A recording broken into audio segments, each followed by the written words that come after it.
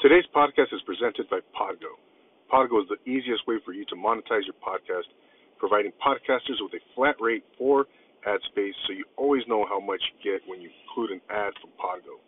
Apply today to become a member and immediately be connected with advertisers that fit your audience. That's podgo.co at podgo.co. And be sure to add our podcast in the How Did You Hear About Podgo section of the application. And always remember to take it easy. You're watching Profile Pod TV with Double A. And always remember to take it easy.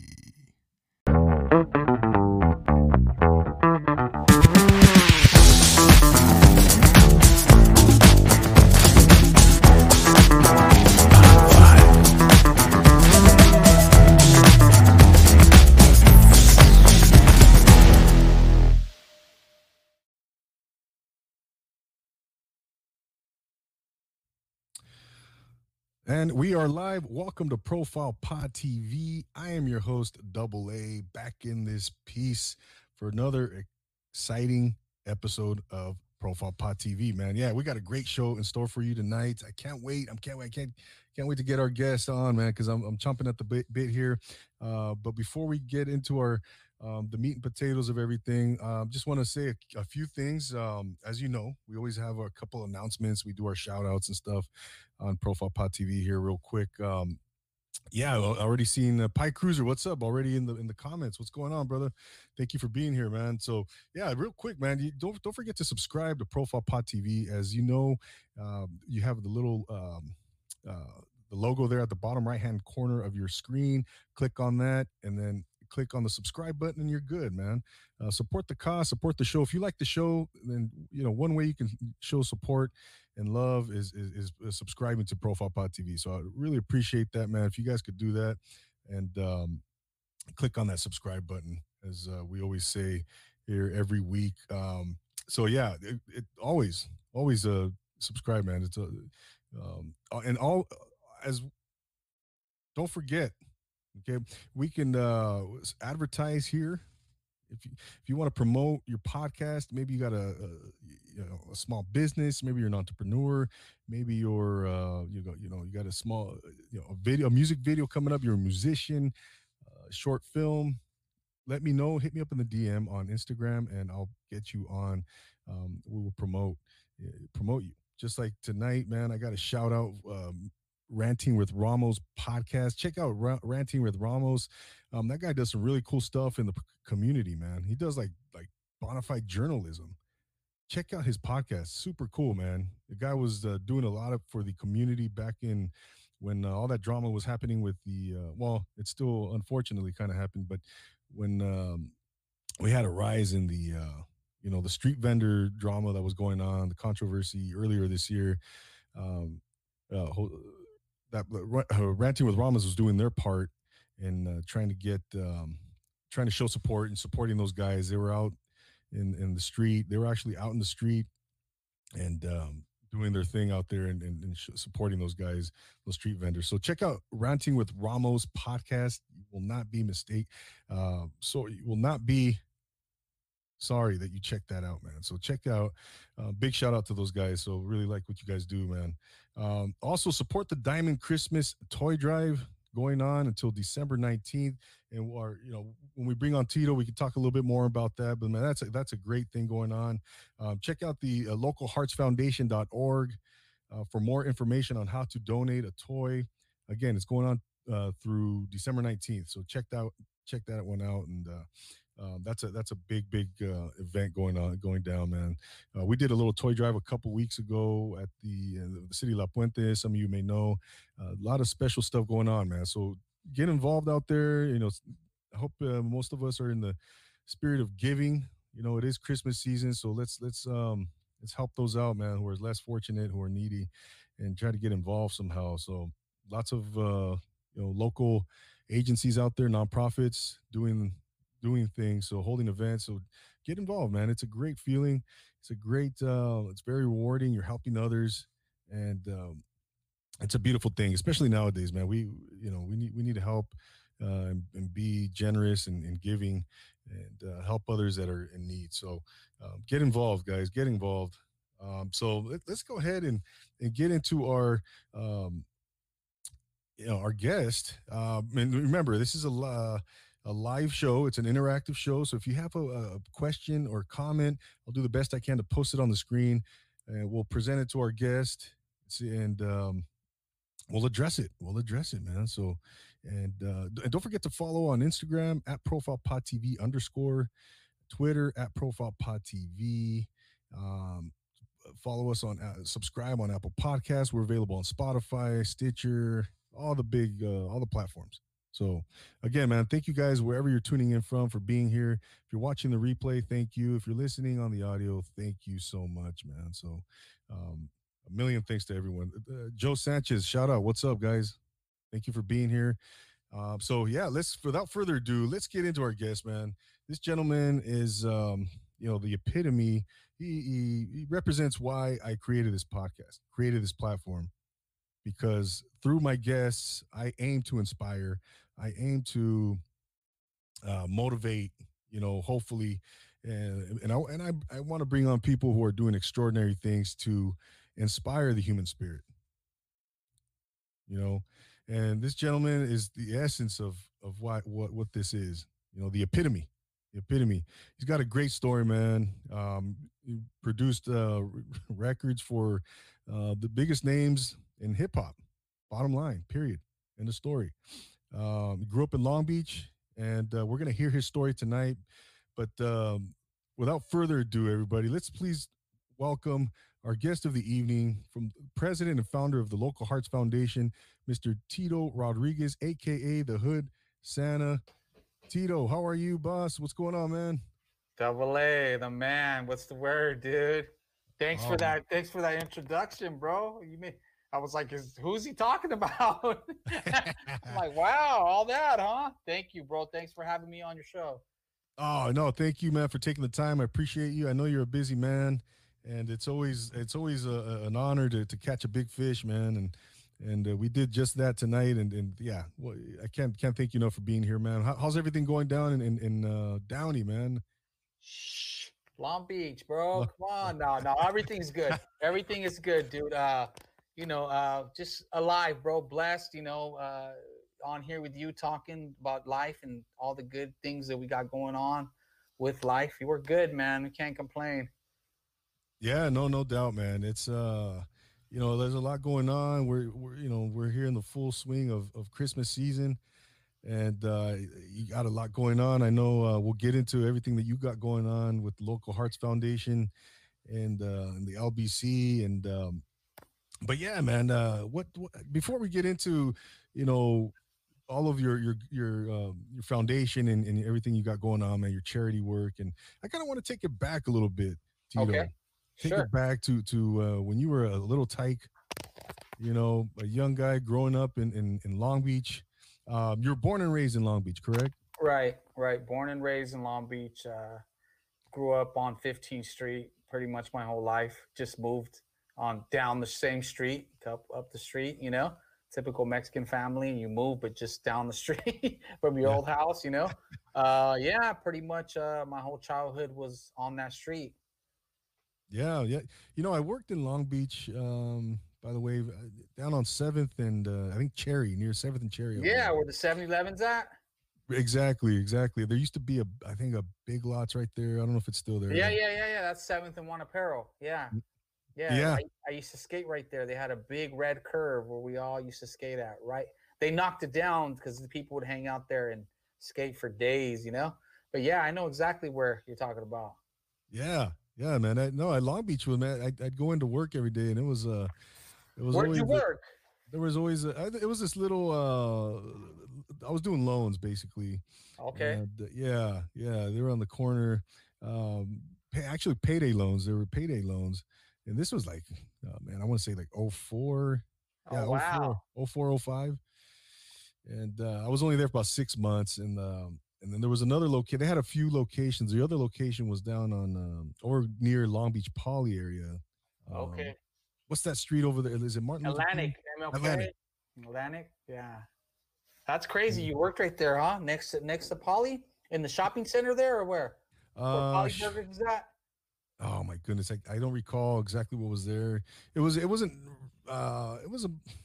I'd say it wasn't adjacent to Poly, but it was near. It was like It was in close maybe a by. couple blocks away. Yeah, but it was in the vicinity there, man. Vicinity and That but spot's dangerous right there, bro. yeah, man. That spot's dangerous, bro. Yeah, so I grew up in that neighborhood that my whole life. I would walk up and down. Never know I was in danger. I was just a kid, Yeah, but would see cops and gangs day in, day out, now that I'm an old man, let's say, like I think about my childhood memories and all that. Like I never once thought I was in danger. You know what I mean? Just walking by, bullets on the walls. Gangbangers hanging on the corner, walking right by. What up? I just keep walking. yeah, What up, Tito? What up, boys? We'll skate by them, whatever. I never thought of it like that. But now going, thinking about it, like, dang, it's a rough neighborhood. It's a rough place to grow up in, but I like to say there's no place like it because it's so multicultural that you get to learn a little bit about everybody. And as you get older, those are wonderful things to have, because you learn how to respect different cultures, how to talk to people, all that thing. It was the best upbringing I could have asked for. no doubt, man. Exactly. Yeah, it's kind of a melting pot. That's one thing I noticed about Long Beach when I was working there. Is yeah, you get a little bit of everything, man. You get Latinos, you get the African American, you get Asian, you get Caucasian, a little bit of everything, man. And yeah, you get to know people from all these backgrounds and cultures, and there's not yeah, that's a wonderful thing, man. No doubt, man. I Yeah, love it, man. I love it. I had the beach up the street. I skateboarded. I did all that cool stuff that your typical kid would do that didn't grow up in Long Beach. Most kids my age, a lot of my friends turned into gangbangers, and I chose not to do that. I had my brother who was tough and, it taught me the value of like being a man he was a young guy when my dad committed suicide. He was just a teenager, and he stepped up and took responsibility to teach me, and I'm so thankful for those beatings that I got. At the time I didn't know, that obviously I deserved them all. You just beat me for no reason, but at the time you hated and all that because you're seeing all your friends do all this other stuff and you want to go, get in trouble too. You don't even know you're going to get in trouble, but I had my brother and my sisters to step up and say, no, I don't think so. Get out of there. You're doing the wrong thing. Get your skateboard or whatever, that kind of thing. So it was cool. And I had my cousins who were gangbangers, so like I had to stay away from them. You know what I mean? yeah, It was funny because one cousin would tell me, stay away from him. And the other cousin would tell me, stay away from him, So it was, now I think about it, exactly. It's hilarious, Oh man, yeah, yeah, At least they loved me, enough to tell me to stay away from the nonsense, and yeah, so yeah. it was cool. It was cool, yeah, man. So I grew up in Long Beach. I was a little breakdancer kid. I did that. My brother taught me how to break dance, had me breaking against grown men, that kind of thing. And then I started after that. I did sports like everybody. To a degree because sports cost money and we didn't have money, so I only got to do it for a little bit because of the money factor. No money, you don't play, that. Then I started skateboarding. I got, skateboarding is one of those things that you got to be self-motivated. You got to have some nuts to skateboard because you're olling off 15-foot planks or whatever, right? Yeah. You got to be brave to be a successful skater anyhow, right? Somebody who's going to be good and get free stuff like me, Yeah. back in the days, so it's one of those things that there is no hate in skateboarding. Like I remember my friends being hyped that I did something, it's like one of those things. It's They were supportive. yeah, you're like, yeah, you ripped it or whatever. Yeah, sick. It's one of those things. It's just you challenging you, and then after that, I started doing graffiti like most kids, at that time. Yeah, it just kind of got my hands tied up and did a bunch of stuff that at the time was cool to me and made me, molded me into the personality I am now. I got to, see the struggle up close, live the struggle, and all that kind of stuff. And not that I'm not in the struggle now. I'm just saying, like, I got to see all that and live all that the way we were born. And, you're either born with things or you're born into the world and you make something happen, So yeah, I got taught that work ethic and that get the job done kind of mentality by my brother, get it done, work hard, you'll never be broke. Those are like lessons that my brother always told me, bro, work hard, you'll never be broke. So that always stuck in the back of my mind that whenever I got into something, I had to go all out. And some people might say, oh, Tito's nuts. He does all this stuff, and, he's doing this, he's doing that. But, I always went super hard at whatever I did, which if it was music, if it was skateboarding, if it was breakdancing, I always try to be the best, bro. That was something that was put into my character as a kid. My brother used to have me doing windmills in our garage, bro, for hours. I would be black and blue, my shoulders, you're pretty much spinning on concrete, using your body, right? And you're supposed to be doing that, but on concrete, you know what I mean? Sometimes we have, linoleum on top of concrete. It's concrete, just slicker, Yeah, man. So yeah, sports, you got to be the best, you got to be faster. You got, so like, as a kid, I'm a firm believer that a lot of kids are like one adult from being great. If they have that one adult in their family, they can push them. They can be whatever. If you can get them to believe. And then I started doing graffiti, and that's kind of when I got a little bit nuts. I started wilding out. You know what I mean? I started wilding out.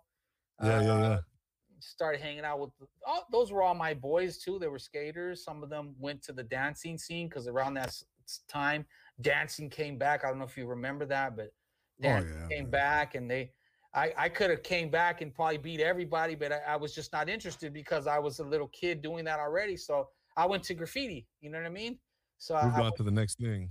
Yeah, I went to graffiti. I would see my friends trying to do windmills, and I would be laughing like, dude, and I would just do a head spin, because I had done that since I was a little kid. So it was, I ended up doing graffiti. I joined a local crew, in my neighborhood, got in trouble. I ended up robbing a 7-Eleven 3 times in one night and paid the price, paid the price. They came and got me and took me to jail. Take us into, well, before I wanted to ask you about that one, but let me back up real quick. You mentioned your father passed. How old were you when that happened? I was 6. Okay. And so it seems like your older brother? Yeah, my brother Raul. Raul, yeah, it seemed like he kind of assumed that the older mentor figure for you. He ended up being and how much older is he than you now? Or how much now? How much older is he than you?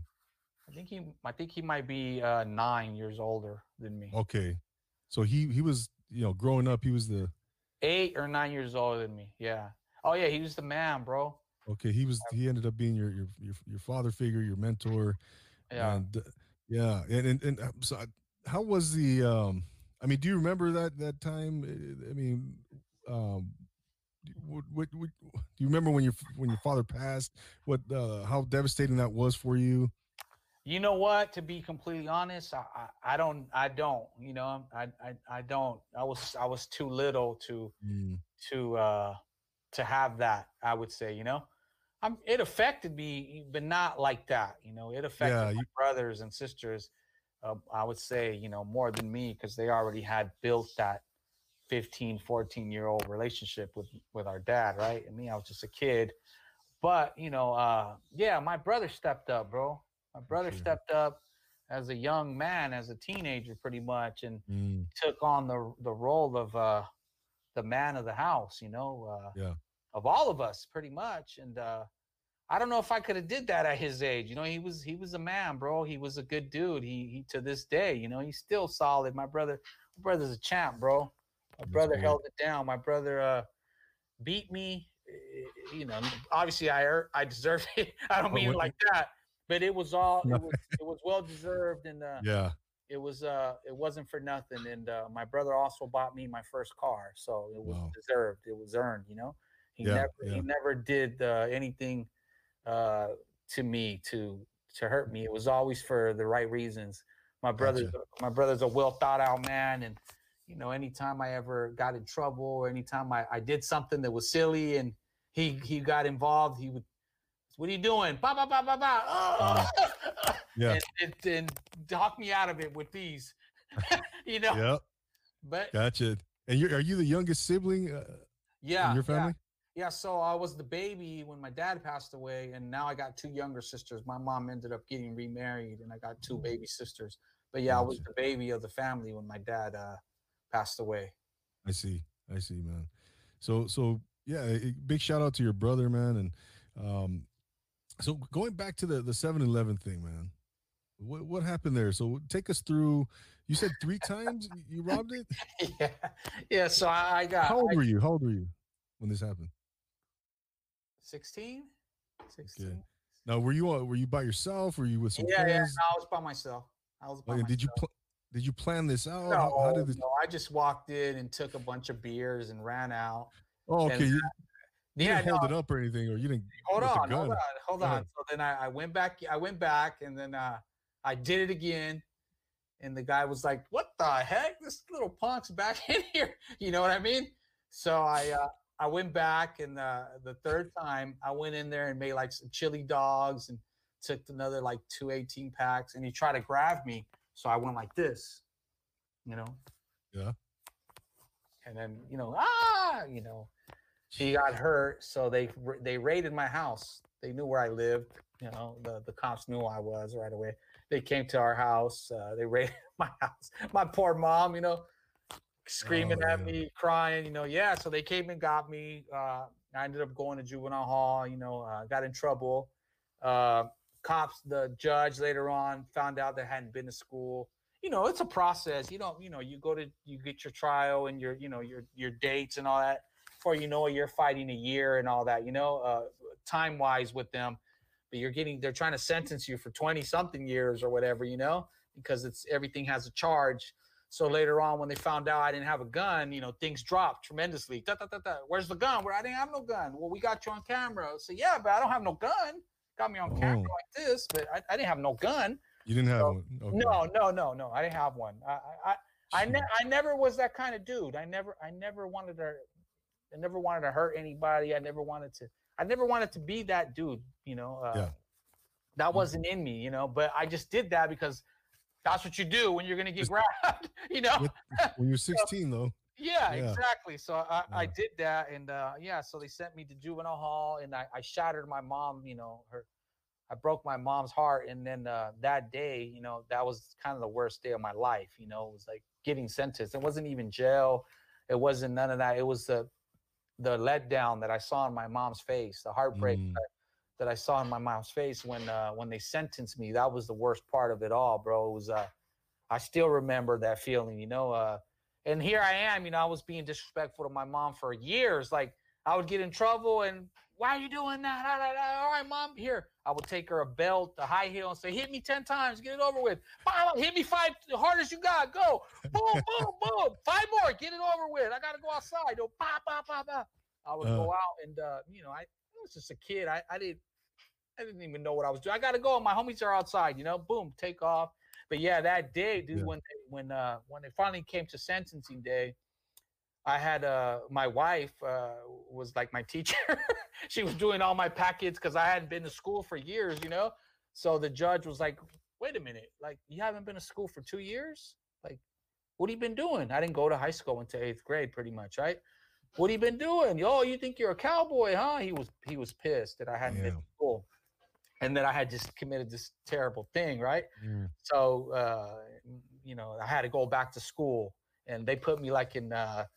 I was in like a kindergarten class, bro. Pretty much, like 2 + 2, 4. Hey, So I was like acing through it, and on top of that, I was cheating. I had my wife doing all the homework. So then I started working with my brother, and when you they give you all these these rules. Don't get caught here. Don't go here. Don't do this. Don't do that. So, you know, it was like I had a gang injunction. I wasn't even in a gang, you know, pretty much, you know. It's like, don't go here. Watch out there. If we see you with this guy, you're in trouble. It's like, what the hell? I live right here. What do you mean don't come out the house? You know? So yeah, I pretty much did what they said, and then my public defender came out the day of sentencing, and he said, "Hey man, you're pretty much like one of the best kids that I've had come in here. Like you listen to all the judges, you know, requests. You're going to school. You're doing good in school. You got a job. That's incredible, right? You're doing everything you're supposed to do. You ain't got in trouble. You've been kind of doing the right thing. Your teachers are writing letters about you, kind of saying you're a good kid. You made a mistake. Give you a chance. You're not gonna do nothing. You're probably gonna get probation, but be cool because if they give you probation and you break it, all this case is gonna come back and it's gonna bite you in the butt, right? Yeah. So, not knowing, I'm just a kid, you know. I'm just like, all right, I don't really. To me, I just heard you're not gonna go to jail, so I was so happy, you know. And yeah, of course, dude, they call me in there, Rodriguez, and they make you stand up, you know, and you're facing the judge. I'm, you know, still very immature in my mind, you know. I'm thinking like, all right, cool. He's gonna say, good, go home, and it's, whoo, you know, I'm going home, you know. So, dude, he says, Mr. Rodriguez, I like everything you're doing. Keep up the good work, son. I like that you're going to school. I like that you're getting good grades. Oh, and you got a job, and they're writing these letters about you. That's wonderful, but that's what you're supposed to be doing. Yeah. But what you did is serious. And I was like, huh?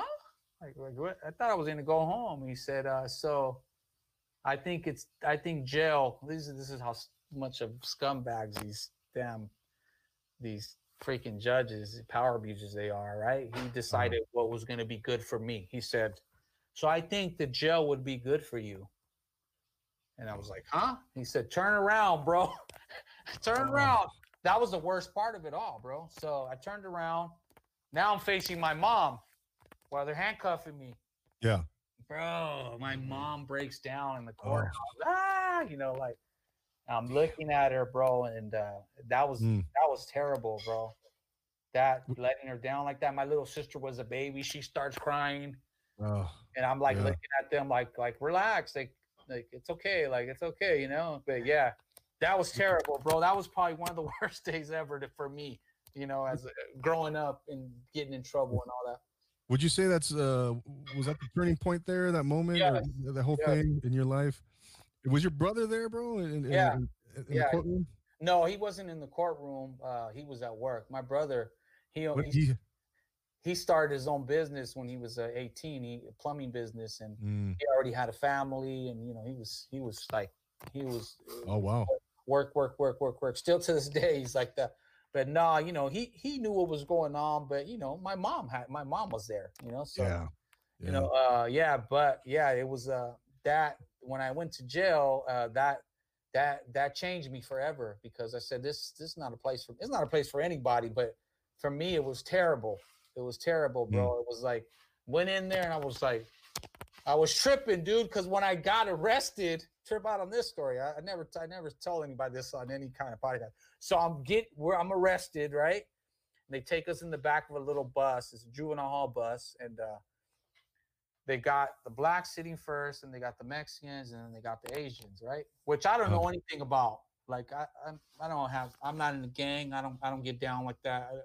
I'm friends with everybody. You know what I mean? Right. So, dude, I get in the bus. I'm handcuffed with one of my homies, Danny, who got in trouble with me when they raided my house. He had just got out of juvenile hall. So he got caught being with me when they arrested me, and they charged him for hanging out with a criminal or whatever, right? He had nothing to do with it, pretty much. So they send him back. They gave him 9 months, bro. He had just got out like 2 weeks, okay? So I'm feeling terrible for him too. I'm like, damn, like that sucks, you know. I mean, you know, it wasn't like not my fault, but my fault kind of thing, you know. Like he didn't do nothing. He was just with me, wrong place, wrong time. Yeah. Anyhow, they put us in the bus, and he's like, "Don't trip, bro. This will go by fast." And I'm looking at him, and all I can think about is my mom. You know, I'm like, like, this guy, he don't have no care about his mom. You know what I mean? And here I am, shattered, devastated. Right. Anyhow, I turn around and I see my homies, bro, in the back, all the Asians that I used to skate with every day. And Really? that was my first taste of like that I got to see. Like, remember in those days, the Asian gangs started in Long Beach. That's where they all started, right? Majority they were fighting the Mexican gangs. So I turned around, and one of them was like one of my best friends. And he's like, "Yo, Tito, man, I'm sorry, bro." And I was like, "No," because I said, "Yo, bro, what are you doing in here?" I was like, because I never in a million years pictured them. They were just skater kids like me, you know? Yeah. He said, "Yo, Tito, man, I'm sorry, bro. I'm from this gang." And I was like, "What?" Bro, I was like, "What the heck? Like, how? Like, I'm with you every day. Like skateboarding. I'm with you every day skateboarding." And he was like, "I'm sorry, bro. I'm from this gang. They call me such and such." Wow. And then he said, "In the day we skateboard, and in the night we turn into gangsters." And I was like, Jeez. "What the hell?" It's like, yeah, it was crazy to see my homies that I was skating with all day long, bro. And as soon as it turned dark, they would go home. "All right, we're out of here later," and I would go home. And I guess they would go on and do some crazy stuff. And yeah, he got life in jail. That kid got life. Wow. Yeah, they ended up doing something crazy, and he ended up getting a life sentence. Him and the other kids, they were from a gang called I want to say Suicidals or SOS or something like that. He was. How much time did you end up doing, Tito? A few. Yeah, it was just a few. It wasn't nothing crazy, but it was too much. It was too much. Right. You know, it was too much. But it definitely changed my life, bro. Because I didn't want to be in there. My mom was bringing me cookies on the weekends, and I was seeing my mom crying and stuff. Right. It was terrible, bro. It was the worst. It was the worst thing, you know. And then I got out and kind of just I got a job with my brother, and then I don't know, a couple months later I became a type 1 diabetic. My pancreas shut down, and now I'm diabetic. You know, they call it juvenile diabetes, where I got an insulin pump on my stomach. Look. Okay. So people don't even know, that look, I got an insulin pump attached to me 24 hours a day. So this thing gives me insulin like a normal person's body would. I see. My body doesn't create that, whatever it's called, insulin to regulate food intake.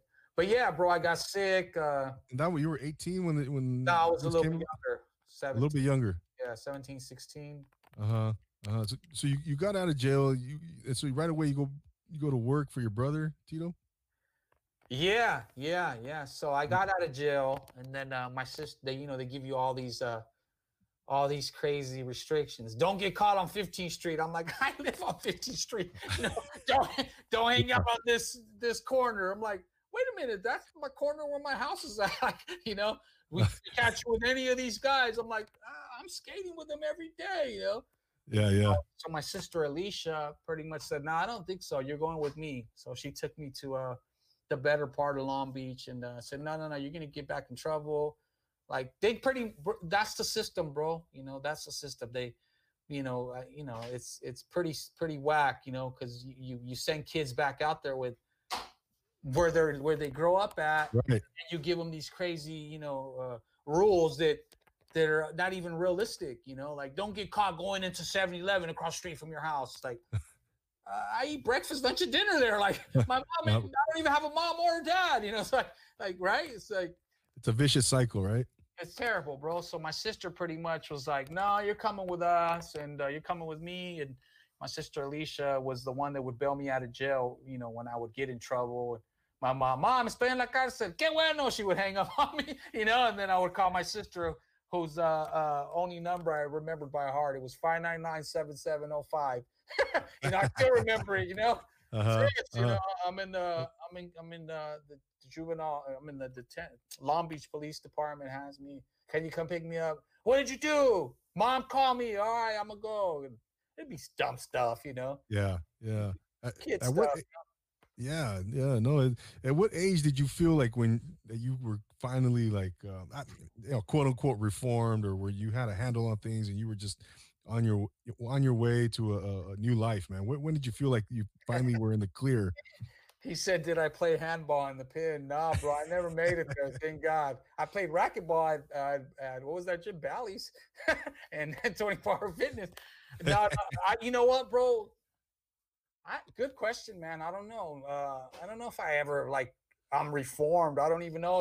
Like Or I knew that place wasn't for me, bro. I knew. I just knew that wasn't a place that I could handle, bro.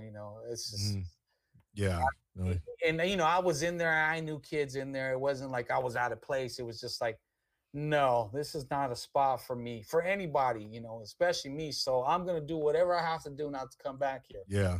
And then I had my brother who was like, "Hey, little bro, you need to stay busy. You need to stay in school. And if you don't like school, then you need to get to work. And I'm gonna take you," kind of that thing. So I would go with him on the weekends. But but I think what changed me is when I got my wife pregnant. When I got my wife pregnant. How old were you then? Good question, bro. 18, maybe 18. Okay. So yeah, that's young, man. Yeah. Okay. So oh yeah, that's gonna change you. I'd ask my brother for money, for an abortion, not knowing what the hell I'm talking about, Said, "Bro, I got my girlfriend pregnant. Can I borrow some money?" And he was like, "When you borrow money, you need to pay it back. You don't have no damn job to pay no money back, Yeah. Those were his words pretty much. "Why? What do you need money for?" I said, "Well, I got my girlfriend pregnant, and we looked into it or whatever, and it's $300 to have an abortion." Bro, he wanted to kill me, bro. Wow. He wanted to kill me. He told me, he looked me right in the face and he said, "Oh, you're one of those guys, huh? He told me, "Oh, you're one of those guys. Oh, you're only a man of convenience." And he looked at me kind of like, "I don't think so, bro." He told me to start work tomorrow. Sure enough, he picked me up in the morning and took me to work. He gave me a job, taught me like what it is to be a man. Even like, "All right, cool, you're gonna work for me, but this ain't school. You better freaking learn quick. I'm not gonna be paying you to learn. You better be a fast learner. And if I send you to go get some, I don't want to see you walking. You better go get it." My brother is like Sergeant Slaughter is no joke. Yeah. So, he would do stuff like, "Hey, okay, here's your paycheck, but you need channel locks and you need a hammer and you need a screwdriver, whatever tools, right?" He would say, "Here's $300. Here's your tools. Here's the receipt. So here's your real check, 150." He would deduct the tools that he bought me. Okay. He would say stuff like, "I need them too. I'm not going to stop what I'm doing because you don't have tools. You better buy your own damn tools," kind of thing, Right. And he knew that I wasn't going to do it. So he did it with my money. But I learned like, hey, I got to be responsible for my own things, So yeah, with my car too, my truck, he bought a truck and he said, "All right, bro, whatever it was, $2,000. All right, here's your check. Okay, here's your $2,000. All right, here's 500 for the truck. So now you have 1,500. Just an example, And I would be like, damn, I would be pissed. Yeah. I would be pissed, taxing you, huh? No, he wasn't taxing me. He was showing me life. Right. He was showing me the way life works and how things exactly. Yeah. In the world, Right. And he wanted me to understand the value of it, obviously, because if he just gives me, that's kind of what I got out of it, So yeah, Gotcha. so yeah, he did all that for me, and he pretty much he taught me how to be a man, bro. That's great, man. I mean, imagine that. I mean, had your brother not been there, man, geez, because it's like a lot of kids in those situations, man, in that scenario, they don't have that mentorship, man, by anyone, They don't have an older brother or older dad or older cousin, friend, whatever. And yeah, man, they kind of they fall into that cycle, right? Fall into that life. Thankfully you had him there and you were able to bounce back and continue on a different path. So it sounded like you I mean, shit, man, you hit 16, 17, 18. Those years were like really like very eventful in your life, and I mean, you had to grow up, man. Like you had to grow up right away, man. It seems like, did. you had your baby came, and you had to go to work, and you had been in jail already. That sounds terrible, but it's not, bro. That's what every man does, right? No, I'm saying at 18 years old, 17, 18 years old. And I mean, typically it's not, everybody has their own path, man. Everybody has a different path, but yeah. typically, it's a, it some kids, they won't man up. Some guys don't man up. You know what I mean? You manned up. It's bottom line, man. And I had no choice, man. It was like, I had to be responsible, like I keep talking about my brother, but a lot of it is like, is what he taught me, since a little kid, be honest, work hard, be the best at whatever you do, be the best at it. There is no second place, that, you know what I mean? Like, you know what I mean? Like be the best at whatever you're going to do. So like, even that situation, I had to be the best at it, Yeah, no doubt, man. Tell us about the, now you were a B-boy back in the day. Yeah. Right. Yeah. And I mean, you were what, 7, 8 years old, breakdancing, doing the windmills, nutcrackers, all that. Battling grown men or battling older guys, teenagers? Grown-ups, 21, 18, they would they would sneak me into man. Tony A the Wizard, right? Uh-huh. From Rhodium Radio, right? He was a DJ at a club in Long Beach, and he's about my brother's age, so maybe they were like 18, 19. Tony was the DJ at Infinity or Grand Central Station, one of those, right? And my mom used to sell at the swap meet next to Tony's mom. So Mario, which is Tony's older brother, was like the security of the club. So him and my brother were like in cahoots. Hey, bring little Tito in here to battle through the back door, the grown-ups, and let them beat them all or whatever, And so they would let me go in. I would battle the grown-ups, just throw me in there and just dance against all the adults or whatever, and then take me out the back door. My brother would take me to eat, or he would scold me, You need to practice on this, Yeah. Like, all right, whatever. Tomorrow you're going to do 300 of these. Or I'm like, all right. Or I would go to Taco Bell, you know what I mean? Like, you killed it. So my breaker name, my B-boy name was Z-Rock. Z-Rock, okay. Yeah. How did that come about? How did you get Z-Rock? Gosh, good question. I don't know. Maybe my brother gave it to me or something, And so I was like every day B-boying, like every 24 hours a day. Like, I think that's everything that I get into. I go hard at, and I try to master it. I don't want to go halfway with stuff anymore. I never did, but especially now that I'm older, I'm like, if I'm gonna do this, I'm going all out. I'm gonna die trying. Yeah. But that comes from back then too. Is that kind of mentality was always like put on me. Like go, get the job done and do it now and get it over with. That kind of thing. Yes. Yeah, so I used to battle on the corners, like left and right. I would go into all the gangster parties. Back then, in those days, they weren't really going at it till maybe like 4 years after breaking stopped. It was more like, hey, we're having a party on 4th and the Walnut, and all of them would go there and everybody would break dance. And I would be the little cute little breaker boy, there were teens and I was 7, 8, I would go in there and battle them. All right, cool. Look at this little kid, kind of thing, and go home. My sister would walk me back home, or my brother or whatever. A lot of those parties was my sister was walking me through the neighborhood. My sister Liz, who's a little bit older than me, she was walking me to all. Hey, they're having a backyard party over here. Let's go. And she would take me to battle. My sister too would force me to battle too. Taking my little brother over there. People from Wilmington would come to Long Beach, and they had a bunch of good B-boys too. And I would have to battle all of them. Wow. Pretty much, So yeah. Did you get pretty well known? Oh, in Long Beach, while? Yeah. In Long Beach, yeah. In Long Beach, I was well known by everybody in the B-boy community. They all knew me.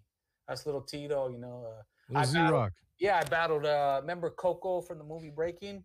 Right. Tell us about that, man. Tell us about that. Yeah. Like, you battled him on the street, right? And Yeah, I battled him around the corner from my house. So you know, I was a little kid in Long Beach Breaking, like I said, and he was a little kid in Wilmington, kind of same age, same little thing, right? He was in a movie, you know. Right. He was in Breaking, right? Yeah. He's the little kid that jumps out of the trash can and he starts popping or whatever, right? So Okay. his cousins lived behind us, right? And they would always say, "Hey, we're gonna bring our cousin over to battle you. Like, you got to battle our little cousin." Then one day it finally happened, bro. They brought him, and my brother came to the house and said, "Put your karate pants on," because I was like the style. Right. Yeah. I'm like, man, I don't want to do that right now. I probably was eating dirt or riding a bike. Who knows? You know, put your karate pants on. I'm like, why? Coco's on the corner. You're gonna go battle him. I'm like, huh? Like, all right. So we go into the apartments, and they have like cardboard laid out for us. You know, like my cousins and my brother. My cousins were b-boys too. They were older than me, and they put some music on. You remember? And I'm like, I'm nervous, dude. I'm like, this is Coco, you know, from the movie, you know? Okay. Yeah. Yeah. He does a couple things, and he does a knee spin. And I'm like, knee spin was like a beginner move to me, you know? And I was like, so I went in there and did my thing. I did like some windmills real quick, and then he started crying. And it was like, whoa, I won, you know? It's like, all right, cool, I won, you know? You beat Coco, man. Yeah, oh, he literally started crying on the. Yeah. We were little kids, bro. He probably was like, why you guys got me battling? Like, I came to visit you guys. Like, who knows what they told him, you know? He's a little kid like me, you know? And, so that made my status more, you know? Yeah. Like Z-Rock, he did major street cred right there. Yeah, for b-boying, yeah. And then you know, skating too, you know, I was pretty good at skateboarding too, you know. So football too, bro. Like, you know, just you played at Poly, right? Yeah. As a kid, yeah, I played there. Yeah, it was fun, bro. It was fun growing up in Long Beach. Like, dude, we used to go to a place called Hamilton Bowl. One day, if you're in Long Beach, look it up.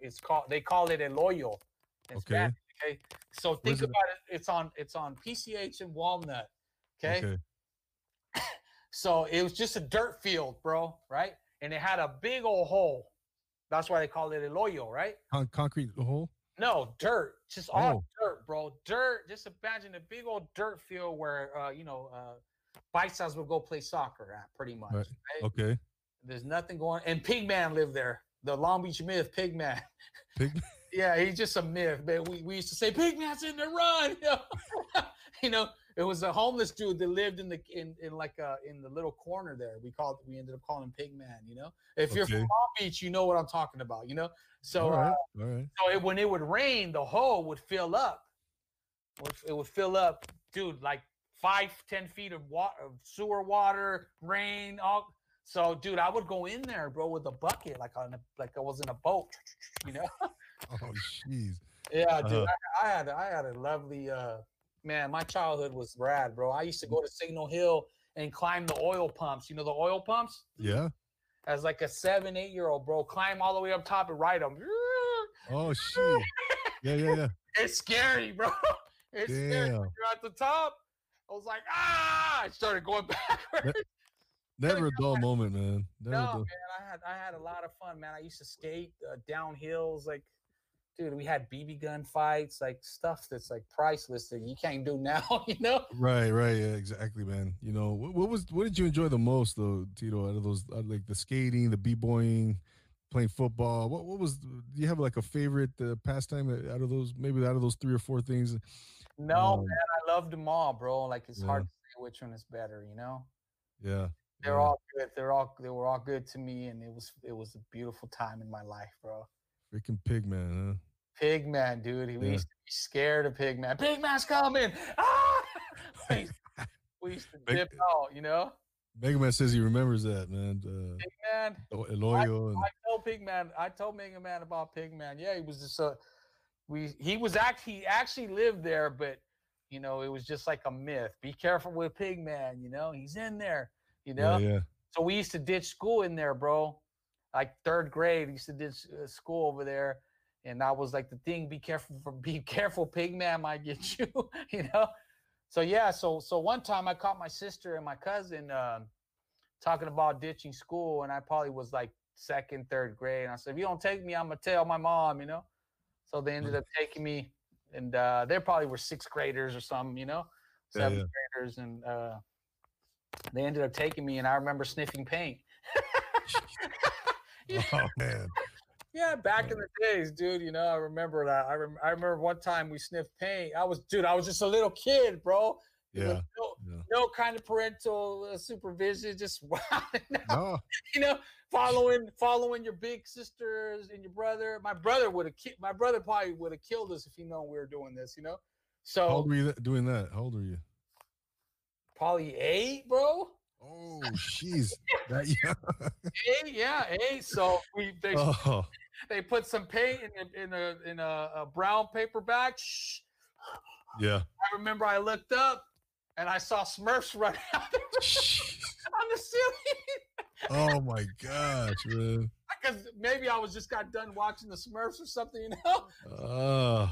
Yeah. No, I only saw that stuff in movies, man. I remember watching that you know, you remember that movie remember Boulevard Nights and I didn't watch any of that stuff. Colors, yeah, I remember that. Yeah, man. But so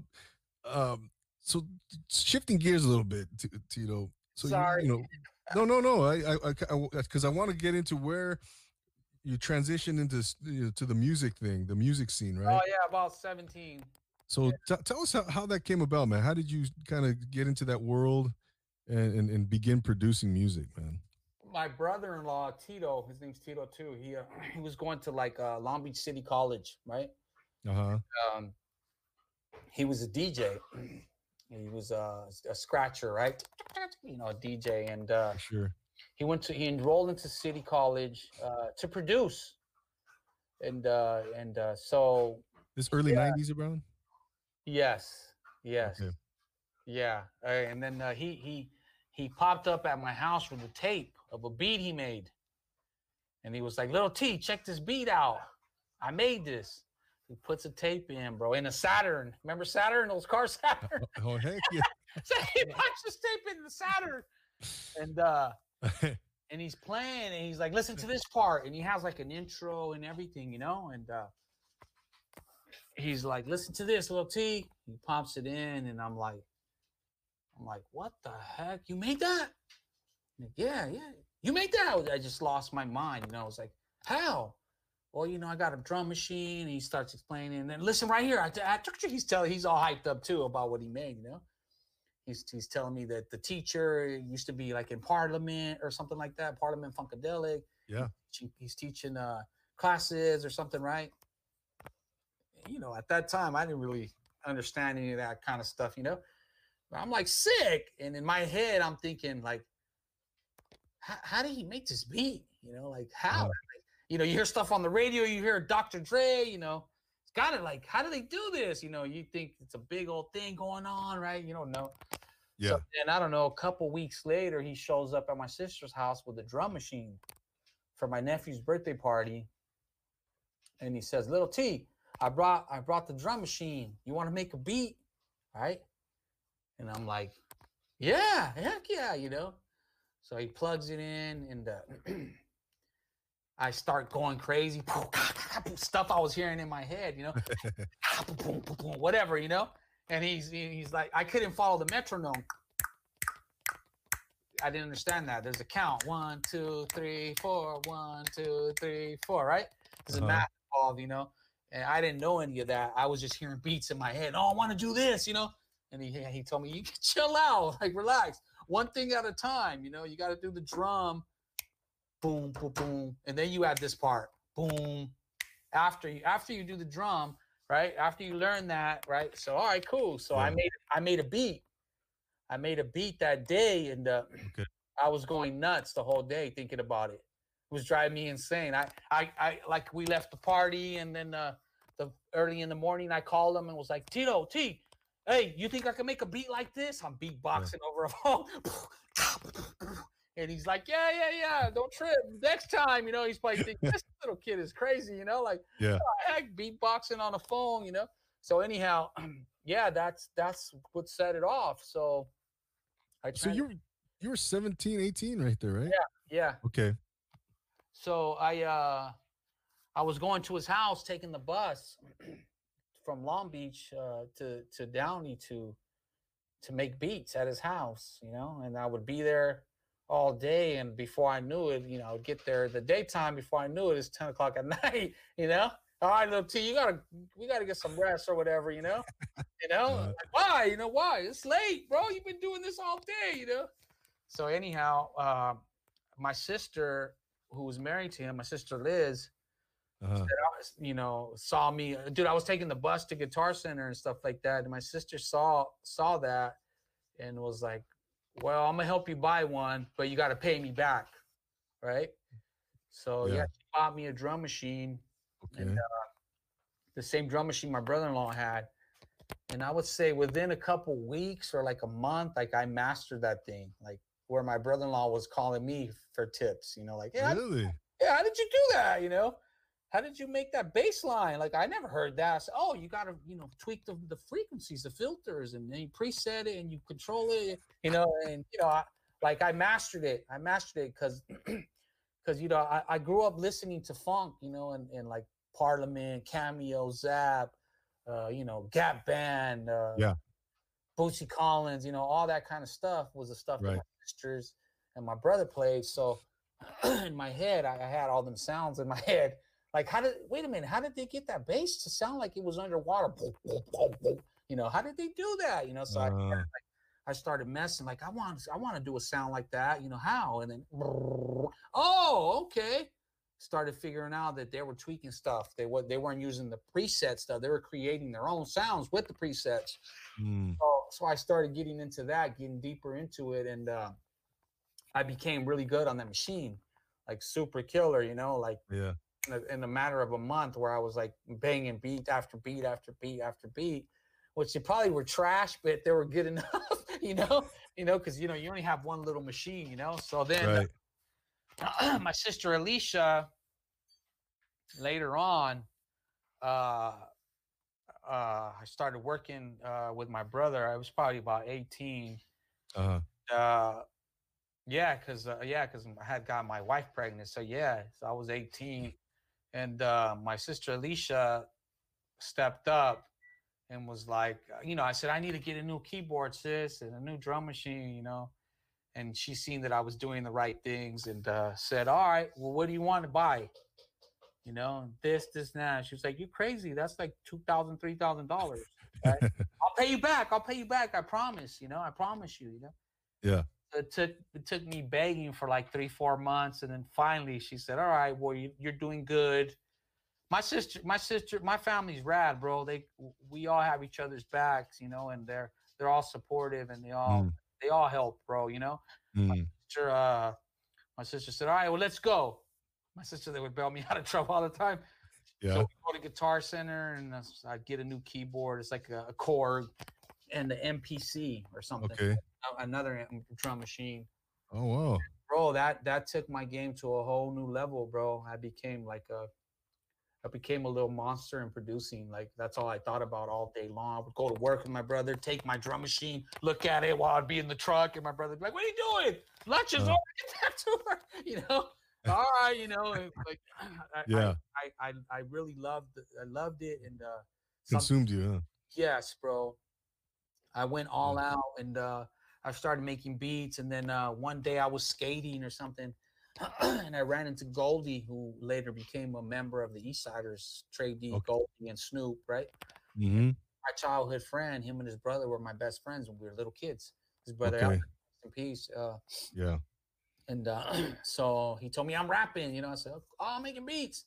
Let's hook up, And since we had that chemistry as little kids, it was there in the studio too. We hit it off, and we started making music. And then our very first song that we made, it was like, we had a bunch of songs, but it was like a song that we like both were like happy. Was one called 5 Dubs, and it was talking about Dayton's. Remember Dayton's? The rim? Oh yeah, Dana Danes. So Yep. we made a song out of the Cameo sample, Strange. Doom, da doom, doom, doom, doom, doom, da doom, doom, doom, doom. Right? Oh, okay, yeah. And he rapped on it, and he took it back to his neighborhood, which was my neighborhood too. We were neighbors, 15th Street. They all loved me. All the Crips there knew me since we were little kids. They call me Okay. Nut. They call me Nut when I was a kid too over there. And, Nut? yeah, Nut. Okay. Nut, what's up, Nut? What's up? I'll be in there, and they were playing the song over and over and over and over, and it was like we were like, huh, we're pretty good at this, We didn't know Okay. what we were doing, bro. We were having fun, Uh-huh. just two, young little kids, teenagers having fun. Goldie's Okay. Goldie's younger than me, maybe by a year or two, and he had a natural talent, bro. He was a sick rapper, sick rhythm. His voice was incredible. It's like he had a lawnmower in his mouth, it Uh-uh. was a Uh-huh. beat. So we just Okay. started making, tons of music together, and eventually he got signed to a label called OGs to Wall Street, which had a bunch of money because the dude that had the label was a dope man, And back in those days, all the record labels were funded by dope man, dope man, Right. So he ended up signing Goldie, and I was making beats for him. He ended up signing Snoop's brother too. His name was Bing. He was in a group called Lifestyles. It was Bing, Hitman, and Gerald, and they were all kids, bro. Okay. Snoop's brother's name is Pretty Tony, and so I was making beats for all of us, and kind of just having fun. Never really thought about money, but hey, one day we might blow up, like dreaming, like most people that make music, well, we're gonna be the next big thing, Right, right. together. That was the plan. We were gonna make it together, and then Goldie started hanging out with Snoop because they're both in the same neighborhood, Okay. same gang or whatever you want to call it, 20s, and he started going to Snoop's, and he started, I think, taking credit for my beats, saying that he was making them, or maybe he didn't say it, or maybe he just got lost in the sauce because it's Snoop, or who knows, and yeah, they ended up using my music, and then Snoop's brother was telling him, "Nah, it's a little Mexican kid making all those beats. Goldie ain't making these beats, Oh, So, wow. so yeah, and then they ended up doing a song. It was called 20 Minutes. Sorry, I'm gonna walk into the kitchen real quick, and so yeah, they ended up using one of my beats. Then I had to end up pretty much suing Snoop, bro, because of it all, So let's back up a little bit, Tito. Like, so when did you? At which point did you realize? What's that? I'm moving too fast. No, no. I wanted to ask you. At which point did you realize? Okay, we could take this to the next level, man. We're doing legit stuff here. When did you start? When did you realize that?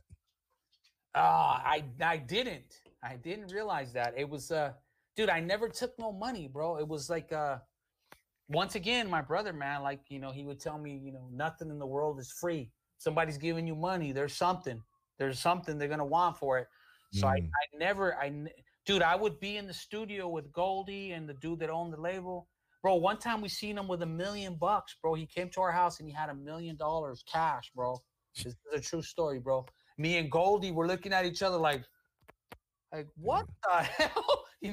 He pulled up and, he had like an Escalade when Escalade trucks had just barely came out. Just so much money, out of control money, right?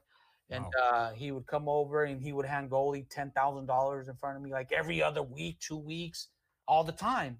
And he'd call me Psycho Drum because I would be on the drum machine. And he would see me and he'd be like, you Psycho Drum, you Psycho Drum, I don't know why he called me that. That's what he called me. And he would say, Psycho Drum, here, let me give you some money. I'd be like, nah, bro, like, nah, I'm not even doing this for money. Like, I never looked at it that way. Oh, wow. Yeah, I never took a penny from him, bro. Never took any money from them. And they would all look at me like I was a dummy, like, are you trying to give me 5 G's? You don't want to take the 5 G's? Like, nah, I'm cool. Anyhow, I never looked at it like that, but I always believed that like we had the talent because, when our music would play, there would be other people playing their stuff and it was a total different reaction or response, they'd be like, play what Nut and Goldie did, or Yeah. play it again. We had that chemistry that was it was like undeniable. We kind of knew what we both liked, and he didn't have to tell me, and I didn't have to tell him. We just knew because we had it in us. Yeah, that's the thing.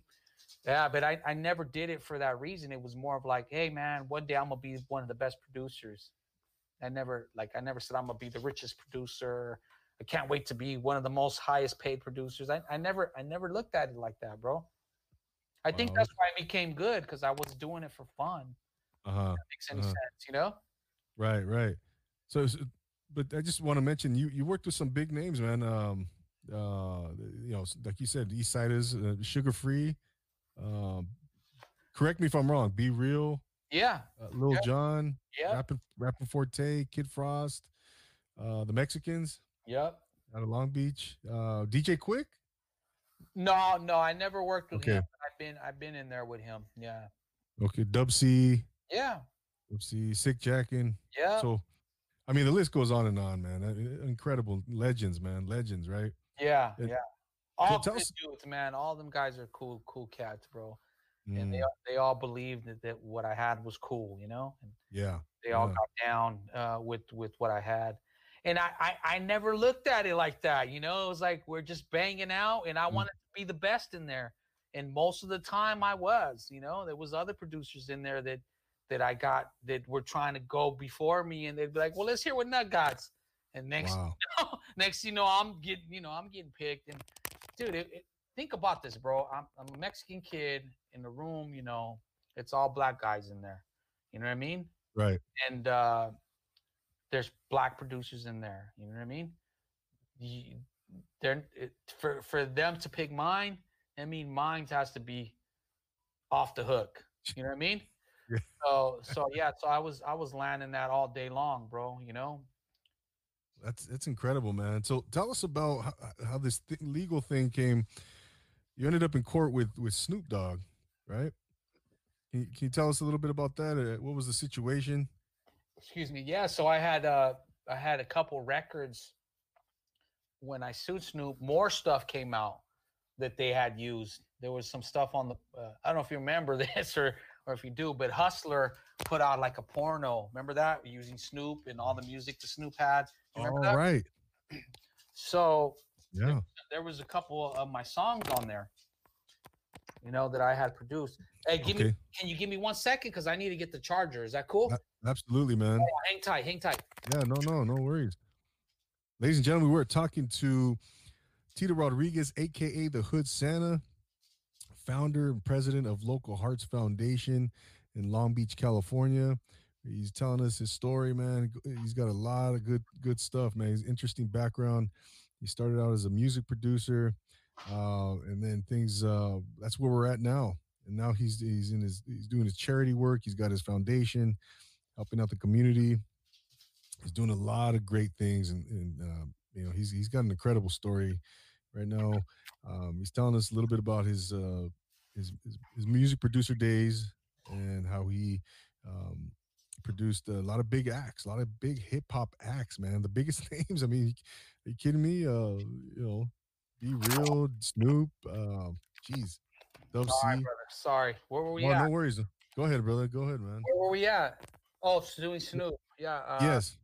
So yeah, I had a couple of songs that they had used on top of what I would think about it like this. I was suing Snoop, and then more stuff came out while I was suing Snoop. So pretty Really? much, yeah. Oh, okay. Wait. I had other records. The Hustler stuff? Hustler, the East Sider records. Okay. That I don't know if they just didn't care or they just didn't know, or I don't know, but it ended up rolling in from just like one beat to a couple, So anyhow, that stopped like my growth to becoming a bigger producer and that kind of thing, because I was suing the biggest rapper in the world. You know what I mean? Yeah. Just a little Mexican kid. You know what I mean? And back in those days, there was no social media, there was no Instagram. You could get blackballed. So So Snoop pretty much blackballed me. Snoop told me to my face. We were in it's called deposition, where your attorney questions the person, right, or whatever, right? So Right. we had Snoop at a deposition, and he told me, "Let me holler at you. You know, go off the record." All right, cool. We go into the bathroom, and he's like, "Check this out, bro. Like you could have all Goldie's money." I'm like, I don't want to do that to Goldie. That sucks. I just want what's fair, bro. What's mine, you know? And then he was like, well, Right. pretty much this is how it's gonna work. You'll never be nothing in this game. He said, he pretty much said, cuz anybody suing me ain't gonna be nothing in this game. Will never be nothing in this game. So pretty much he told me like to my face, like, you know, good luck trying to get in the music industry suing me, you know? Right. And I was so far, you know, involved with like my attorney and all that. I already had my attorney working. I think I owed my attorney like $100,000 already. You know, it was no way I could back out of it. You know, so I told Snoop, I said, "Look, bro, I owe my attorney like $90,000 already." And he said, "Don't trip. I'm gonna give you 10 G's and I'll take care of him." And I was like, "I don't think so, bro. You're gonna give him more than you're gonna give me." No, I'm cool. So it ended like that, you know, and then that was kind of the last that I really got to talk to Snoop, like on that kind of level, you know. And then those records came out, and then other East Sider songs came out, and then people knew that it was me in the hood. So I became like a hood legend, bro. Street credibility. The street credibility is to this day is cool, you know. People are like, oh, that's not make those bangers, or you know. I didn't get the exposure on the records, and I didn't get to travel, and I didn't get to produce for other bigger artists, because at that time, bro, I probably would have been producing for you name them, bro. You know, I was at that level, you know. I was there with everybody, you know. Right. You know, when they close that door on you like that, it's hard, you know. Yeah, of course. But in the hood, all the dope dealers, they had up and coming rappers. They would say, "We want to beat like that East Siders beat." All right, cool. I want 20 G's or whatever, you know, at the time, whatever it was, you know. So I became a legend in the hood, you know, for music, you know. No doubt. And all the dope dealers and all the gangster rappers, they would all come to my studio and, hey, Nut, we want to be like this. Yeah, don't trip. I'll bang it out. Whatever they want, you know. Whatever, you know. This is what I want. There was, you know, after that era of all those records dropping, bro, I made so much money, bro. It was crazy. Without having, you know, the star name or whatever, you know. Right.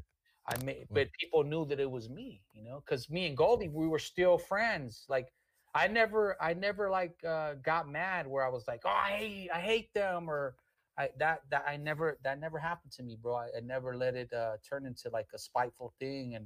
And really, bro, because I loved Goldie, you know, we were like childhood best friends. Like I forgave him, bro. You know, like I didn't hold it in. I was like, oh, when I see him, like I was more hurt than anything. I was like, man, how could he do that to me? This was my homie, you know, like I would have never did that to him. This was both of our dreams, you know.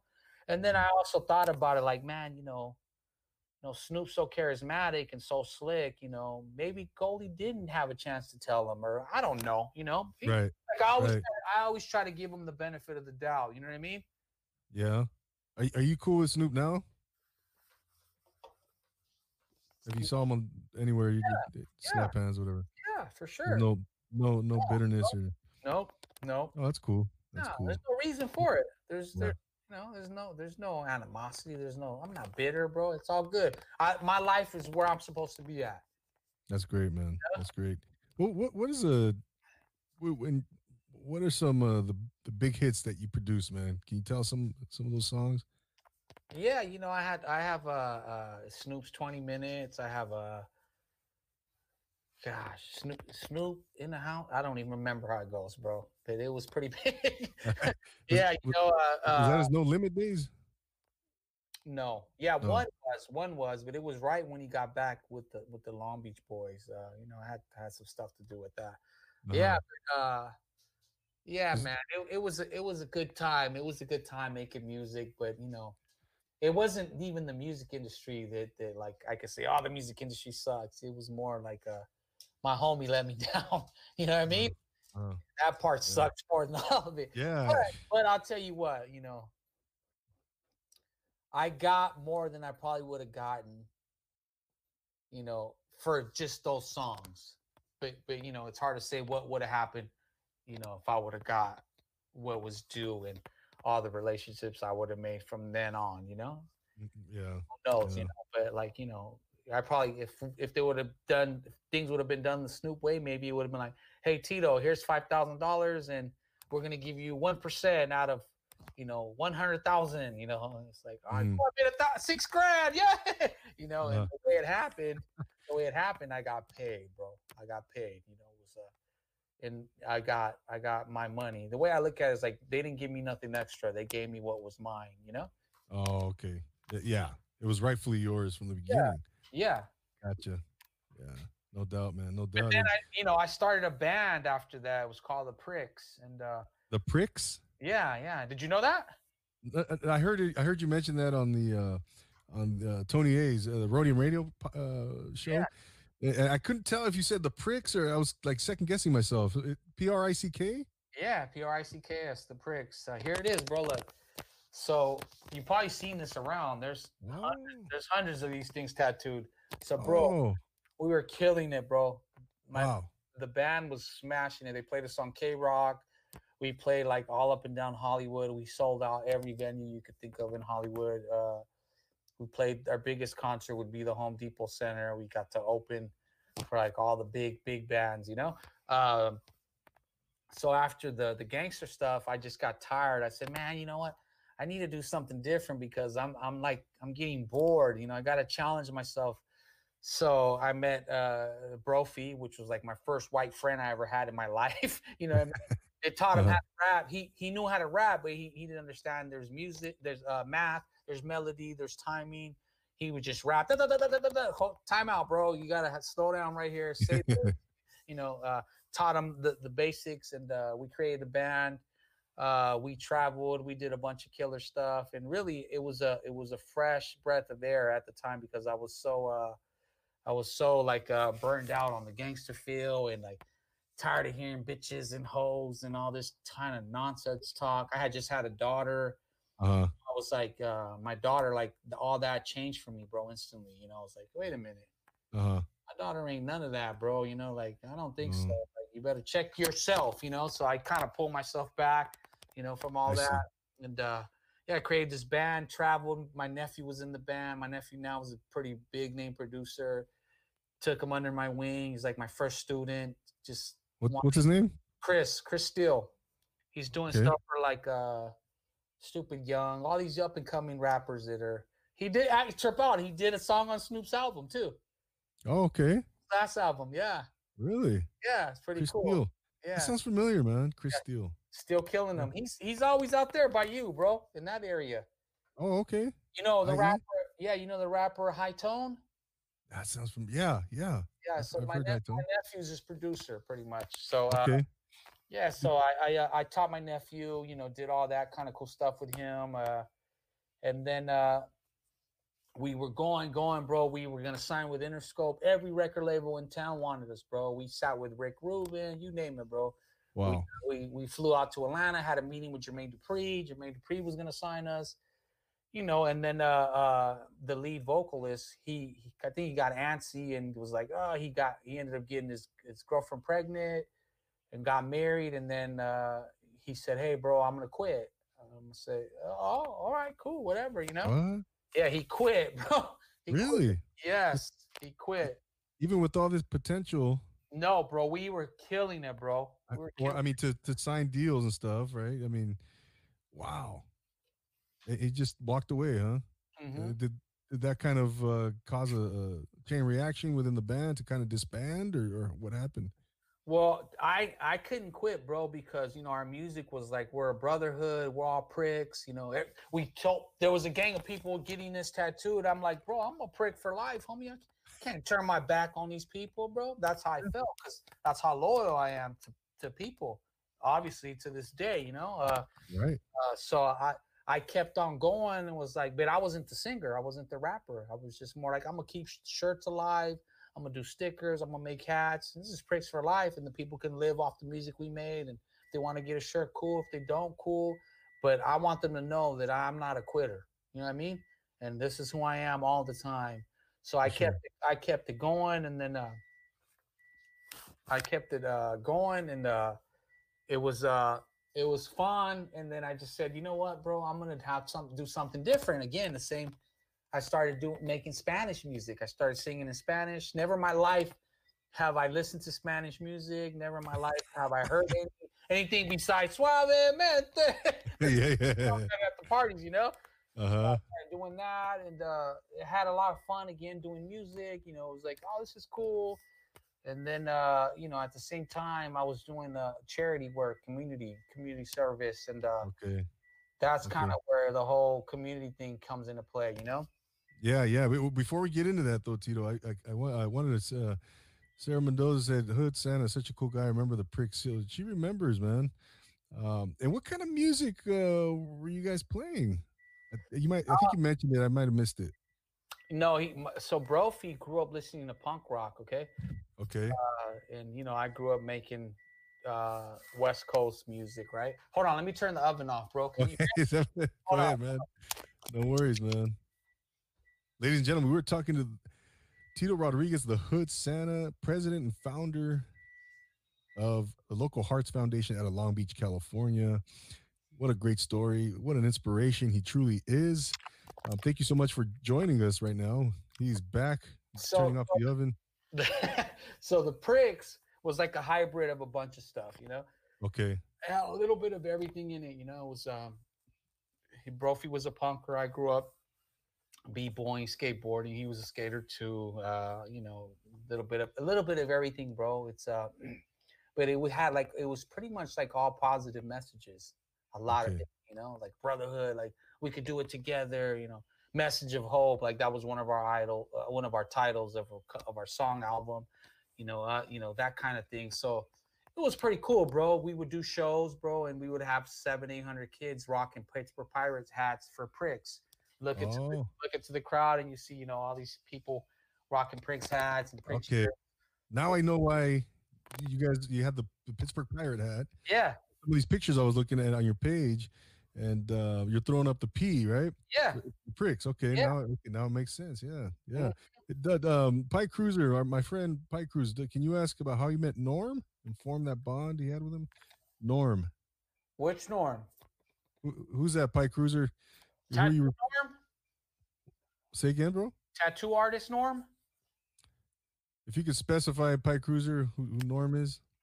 He might be talking about Norm. Well, I really wasn't tight with Norm like that. You know, we knew each other. He did a bunch of Pricks tattoos on people, you know. One of the best Pricks tattoos Norm did was on somebody's hand that said Pricks across both hands, you know, like this. Okay. Yeah, Tattoo Norm. Yeah, so we became friends from him tattooing Pricks tattoos on people. He would send them and be like, trip out, you know. Norm was a really nice, you know, cool dude, and you know, rest in peace, Norm. You know, he passed away, I think a year, 2 years ago. And he was always cool, stand-up dude, you know, super nice guy. Rest in peace to Norm, you know. I wasn't super tight with him, you know. It was, but we were friends, you know. Yeah. Did you ever? The best part about that now is like Norm's family. They're big time supporters of the nonprofit. Like we raffled off a hot rod with Norm's family built, and it had Norm pieces on there, and they donated some of the money to local arts foundations. That's how we were able to buy so many turkeys, because they got involved, you know. Very cool, man. Very cool. And did you ever, by any chance, work with Sublime in any way, shape, or form?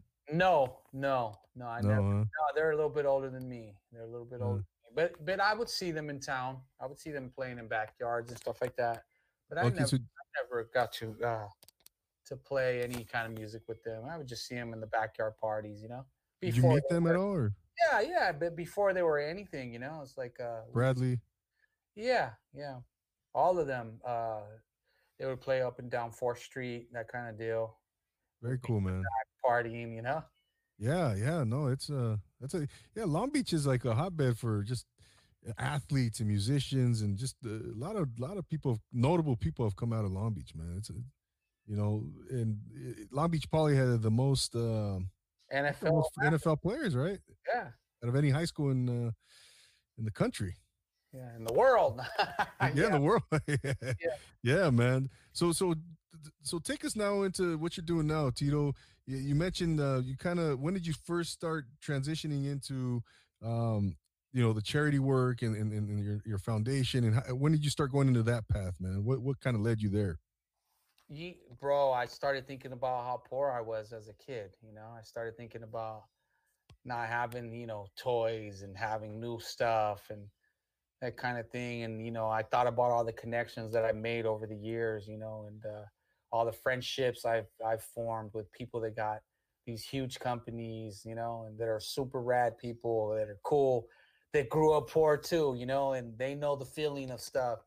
So about 10 years ago, I reached out to my buddy, Nick Diamond, and the owner of Diamond Supply. Okay. He's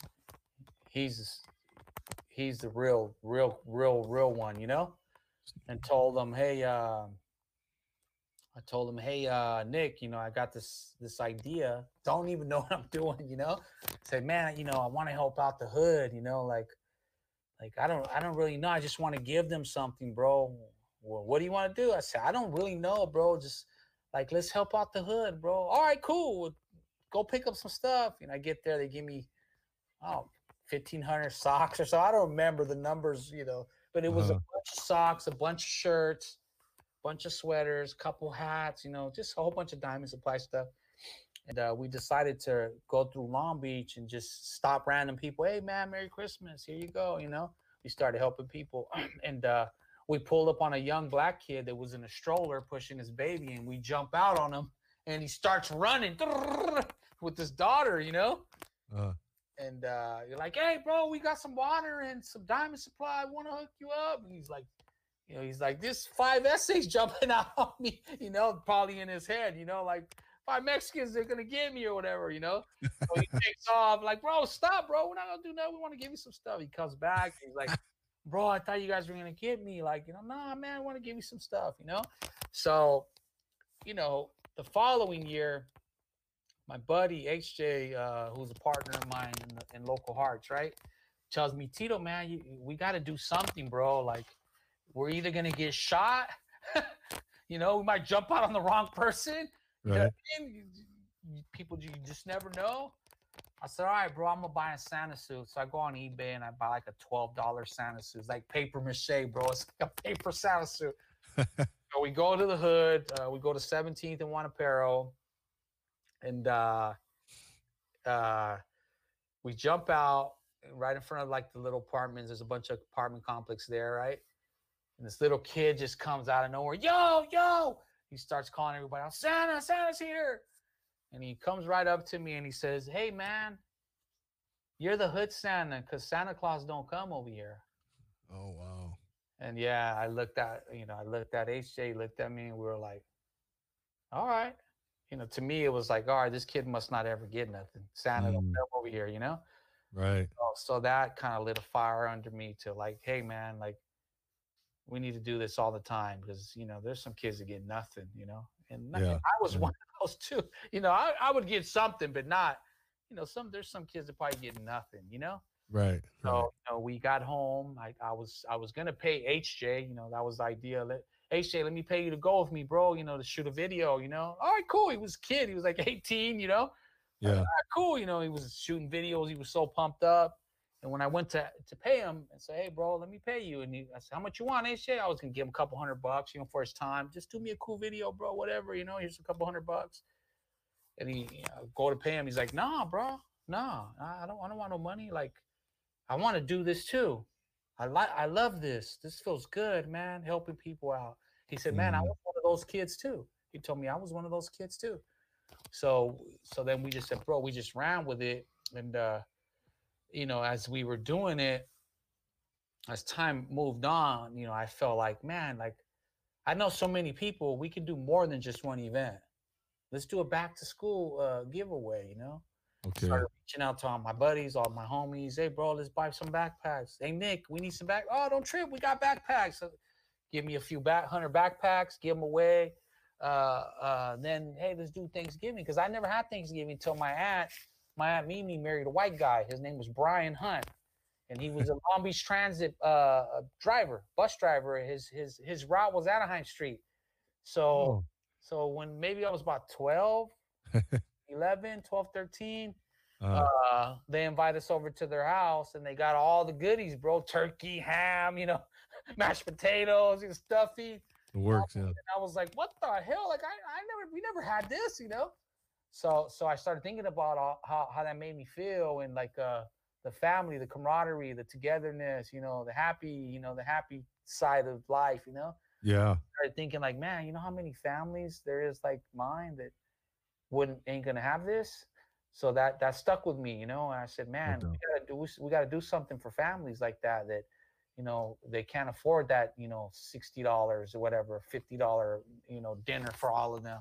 So we decided to do a big turkey event and give out thousands of turkeys, bro, in the hood, So you started that turkey giveaway, about, I think 10 years ago now, right? No, that's the toy giveaway. That's the one this Saturday. 10 years ago would be a Diamond Christmas 10-year anniversary, a decade, bro. Okay. This Saturday.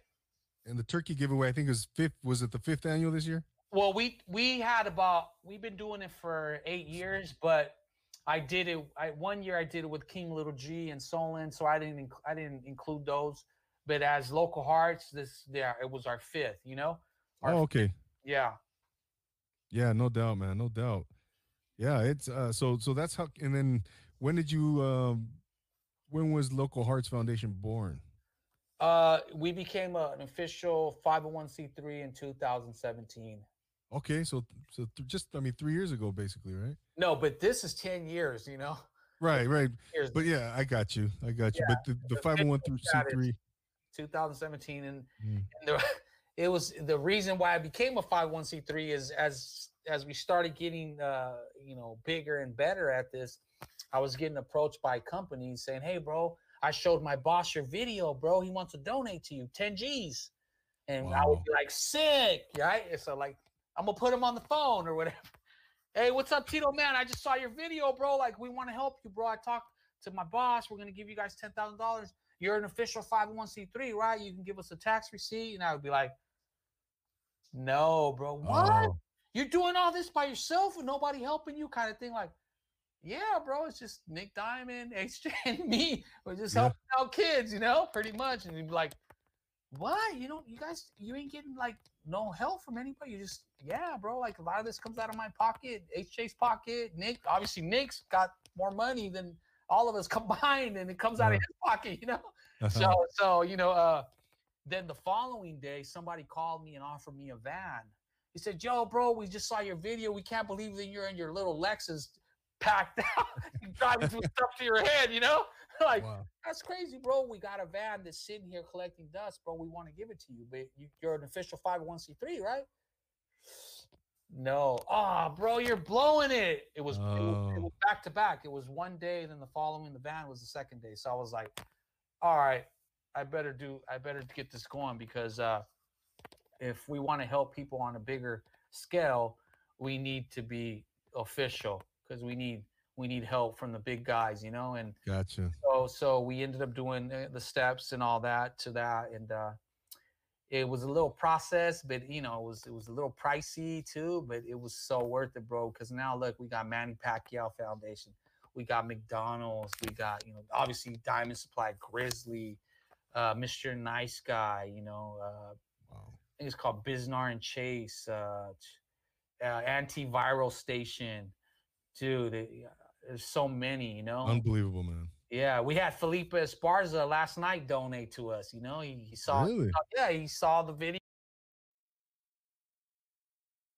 of me on there and talking, and he donated, bro. And he sent me a message today. He said, "That's right, Cholo Claus. Keep up the good work." All right, cool. That's cool, man. Shout out to Felipe Esparza. Yeah. Wow, what a great story, man. So so the local hearts, and now I know I like your logo, man. The logo does that, and then it looks like a diamond, right? And with the heart inside of it. So it does have a connection to the Diamond Supply Oh Company, yeah, right? yeah. That's Okay. my brother, man. Nick Diamond is my brother. I love Nick, bro. That's my boy. Is he And, from Long Beach too? no, he's actually from the Bay and maybe Santa Cruz or something like that up north. But he's from LA. He's been in LA for Diamond's been around for 20 something years. Okay. Man, that guy, man, that I love that dude, bro. He's that's a stand up dude, bro. He's a man of the people. You know what I mean? Yeah. He's bro. There's not too many people like him walking around, and I'm grateful that he's still down. And bro, he's one of the founders. It's HJ, Nick Diamond, and me. You know what I mean? And yeah, Oh. this logo Oh. is a diamond. With the Right. heart side, and we came up with the idea together, all of us. Hey, what do you think, Nick? Sick. He's like, I already had him like that. Like sick. All right, cool. What do you think? Uh, Yeah, I like it. All right, cool. That's it. What do you HJ came up with it, uh-huh. all of us collectively, putting our heads together and wanting to do something cool for people, bro. Definitely, man. Definitely. And how many people do you have on staff now? Or is it still just you three for the most part? Yeah, it's pretty much us. We got tons of volunteers, but Mhm. it's still us. It's still us doing in the trenches. Yeah. People Yeah. think like the nonprofit is a big non-organization, bro. It's still grassroots, bro. We just got our first van, bro. you know what I mean. It's still a grassroots organization, bro. We barely got a van. We don't even have a warehouse, bro. You come to my house, you got to walk over toys and you gotta Oh. do like the Mission Impossible to Uh, uh, get to right. the kitchen. Yeah, To turn off all of it. obstacle course. No, okay. I didn't know that, man. I didn't know that. So I mean, you don't have an actual office, brick and mortar location My yet. office is the bathroom, bro. Hey Tito, man, you've been through a lot of success, man, in your life, man. What continues to drive you, man, and inspire you? You know what, bro? I love helping people, bro. I love to go and give some families some smiles. That alone, bro, is enough for me now. I've been through a lot. I've been at the top in a lot of things. And I got gold and platinum records. That's for people. That's the cream of the crop, right? To me, that stuff is nothing compared the feeling I get of helping a family that might need a little bit of cheer for the holidays, or a kid that's killing it in school, but his parents can't afford a new laptop or whatever, and we can provide that for them. Those things are amazing, bro. I bet, man. I bet. No, that's yeah, you can't describe that feeling, man. You can't describe that, I bet, right? I mean, just helping anyone in any way, shape, or form. But um, yeah, I mean, what you do, and yeah, it's just indescribable, right? That feeling you get, the look on that boy's face, man, It's awesome, or, bro. We just or helped a little girl's face. girl, a little girl that a 4-year-old girl that had cancer, Sophie, in Yeah, Long Beach. I And saw that. it's tough. It's tough, but you got a job to do, and your job, the Hood Santa's job, is to make that baby feel good no matter what.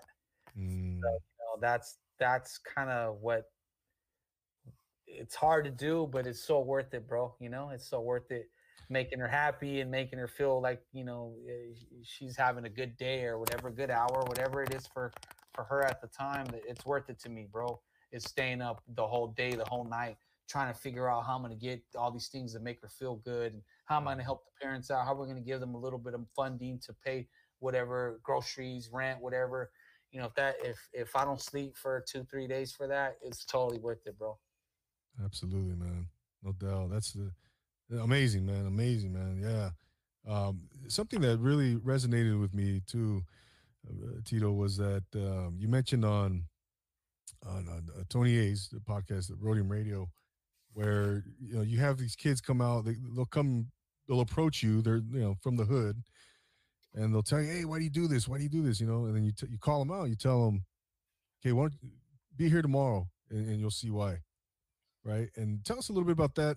You'll tell your brother. You'll say, okay, parent, or put him in a situation where he's going to see, the look on this kid, the reaction on this kid's face, and yeah, talk about that a little bit, man.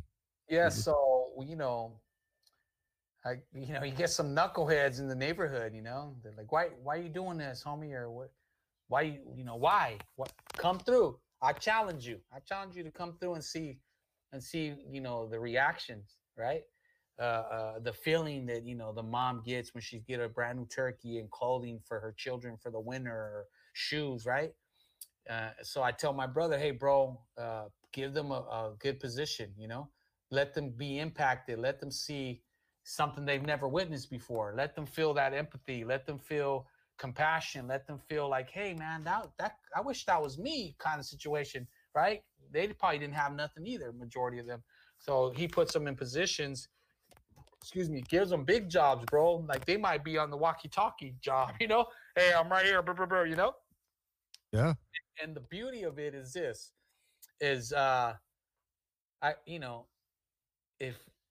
if you're a savage in the streets, bro, doing nonsense, you're gonna be a savage doing good. Like yeah. That's the theory, and it's very true, bro. You put them to do something, bro, and boom, they go at it, bro. They dive in, boom, boom, boom, boom, bro. We had the shout out to the Bad Boys Car Club, right? Dude, them dudes unloaded 15,000 pounds of turkeys, bro, in like 15 minutes, bro. Wow. Monsters, bro. Amazing. Monsters. Amazing. Yeah. I just broke my back last year doing that. Okay. So I watched him, doing it. And I was just like, man, I've been blowing it. I should have been asked these dudes to come, Yeah. Prior, bro, I had just hurt myself. My L2 and my L3 broke on me, so doing that same job, Wow. So yeah, but it was just me and a couple other people, having 15 of them, but just the work ethic and the amount of passion they had into doing something good was probably the same amount of passion they had in doing something bad. So I'm like, we can get them to do something good, they'll be freaking bad.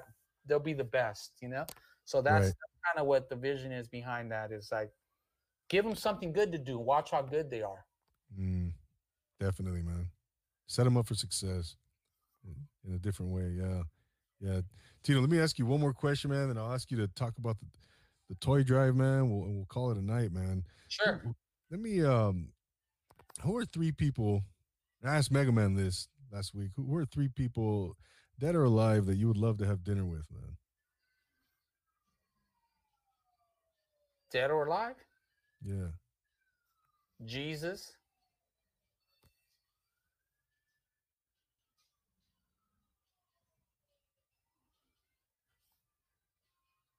Bob Marley. Okay. My dad. Oh, that's great, man. Great list, man. Wow. That's a great list, man. Yeah, I like to ask that, man. That's a good question, bro. It had me thinking, Thanks, man. Only three. Can we slide Tupac in there and Johnny Cash? Yeah, you got some honorable mentions. Yeah. That's cool, man. Good list. Yeah. Awesome, man. But before Sarah Mendoza, she mentioned that the Pricks "Wake Up" is my favorite. Her favorite song. Yeah, Wake Up. Check it out. Yeah, when you get off of here, go and check it out. Are you on YouTube? Is it on YouTube? Yeah. The Pricks. Yeah. The Pricks "Wake Up," just the way she spelt it out. Oh man, awesome, brother. Man, before you go, man, can you tell us a little bit about the current toy drive that's going on, man, and where people can. So the 19th, this up and coming Saturday, we're doing our 10th annual Diamond Christmas / for the children toy giveaway. It'll be at Homeland Cultural Center, MacArthur Park, Long Beach. It'll be from 10 a.m. to 2. if you want to volunteer, anybody on here wants to volunteer, we're asking volunteers to show up at 7:30. It's gonna be fun, bro. It's gonna be fun. If anybody wants to help out, donate a toy, or come out and volunteer, you can reach out to me at the Hood Santa, or you can go on our website, which is www.localheartsfoundation.org, and you can read more about what we do for our people, for the people, But yeah, bro, thanks for having me on, man. I'm getting a neck cramp here looking at this screen. I don't know if you see me. I'm like, yeah. You're a trooper, man. Pleasure, bro.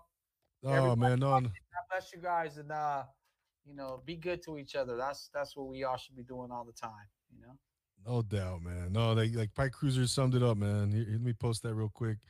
You're an angel sent, man. Thank you for all you do, Tito. Pike Appreciate Cruiser. it, man. Pike Cruiser, he always supports everything I do. Thank you, Pike Cruiser. Oh, you know Pike? Okay, yeah. Yeah, dude, he's rad, bro. He always sends me, if he donates, he's like, I got you, bro. Like, man, I love that, because it really is us, bro, who's saving us. I got this saying, it takes us to save us. Yeah, I've seen that. He's the prime example of that. Hey, bro, I bought a turkey, or hey, bro, I bought a ticket for the raffle. It's like, it's people like Pike Cruiser, bro, that make Local Hearts what it is. It's a community-driven nonprofit, bro. It's I'm just the big mouth of it, all of ours. No doubt, brother. No doubt, man. Well, yeah, man. Hey, once again, Tito, man, thank you so much for taking the time, for being here with us on Profile Pod TV, man. And yeah, you're definitely, you're the man, bro. Looking forward to following you and following the path of Local Hearts and supporting as well, and volunteering. So I'll definitely be hitting you up soon, man. And I'll see you Saturday. Yeah, be there. Right, yeah, man. Hey, if you want to come out, please do. If not, I get it. You know what I mean? Yeah, no. Short time. Absolutely. But absolutely, man. We'll talk soon, bro. Keep up the good work, and thanks for letting me be on here. I appreciate it. Absolutely, man. No, pleasure's all mine. Ladies and gentlemen, there you have it. Tito Rodriguez, the Hood Santa, founder, president of Local Hearts Foundation. Check him out. Follow him at the Hood Santa, right, Tito? Yeah. At the Hood Santa and localheartsfoundation.org. And you also you have a Instagram for Local Hearts, right? At Local Hearts Foundation. Yep. There it is, man. Well, yeah, man. No, for Tito, I want to thank everybody for being here in the comments, man. You guys are awesome. Sarah Mendoza, Pike Cruiser, Joe Sanchez, everybody came through. Harry Parker, Yo, it's me. Mega Man was here. Dallas Cowboy fan was here. Who else came through? Yeah, I think I got everyone there. But yeah, thanks again, guys. If you guys are watching on the replay, thank you so much. And if you're listening on the audio, million thanks to you. Don't forget to subscribe to Profile Pod TV. Support Local Hearts Foundation. Support the Hood Santa. Go follow them. Check them out. And subscribe to Profile Pod TV on Apple Podcasts. Leave a rate and review. Send me a DM. Always like interacting with the audience, man. So once again, for Tito Rodriguez, the Hood Santa, I'm Double A. We'll see you guys. I think this might be the last show. I'm taking the next 2 weeks off. Get around, taking time for the family. I will see you next year. The first week of January, guys. But I will be on tomorrow night. I will be on Social Primates podcast, and then next week I will be on Talking Again podcast with Fidel. So I'll be a guest on other podcasts. Looking forward to that. But yeah, I saved Tito for Tito's the Hood Santa, man, for Christmas time. So thank you. Yeah, absolutely, man. Thank you, brother. Once again, everybody, thank you so much. Have a great night. For Tito Rodriguez, I'm Double A. And always remember to take it easy.